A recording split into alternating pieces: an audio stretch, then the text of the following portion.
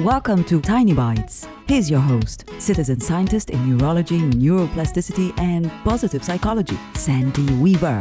What is magic? Is it a man on stage making his beautiful assistant disappear? Is it a genie who lives in a lamp, waiting to grant wishes? Is it a Disney princess waving her arm and creating magnificent ice palaces? What if I told you that magic is looking out the window at just the right moment to see a hummingbird hovering, looking at you? What if I told you that magic is being outside, wearing a blouse that attracts butterflies to it and to you? What if I told you that magic is feeling glum and then hearing the adorably appealing sound of a baby laughing? Magic is real, and it's all around you. Magic happens when you are in the right place at the right time and you're focused on the right now.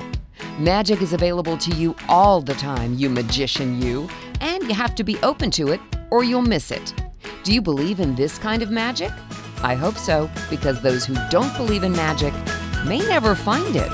Subscribe to the podcast and share it with your friends. And there's lots more at centerforworkplacehappiness.com. Here's to your well-being, one tiny bite at a time.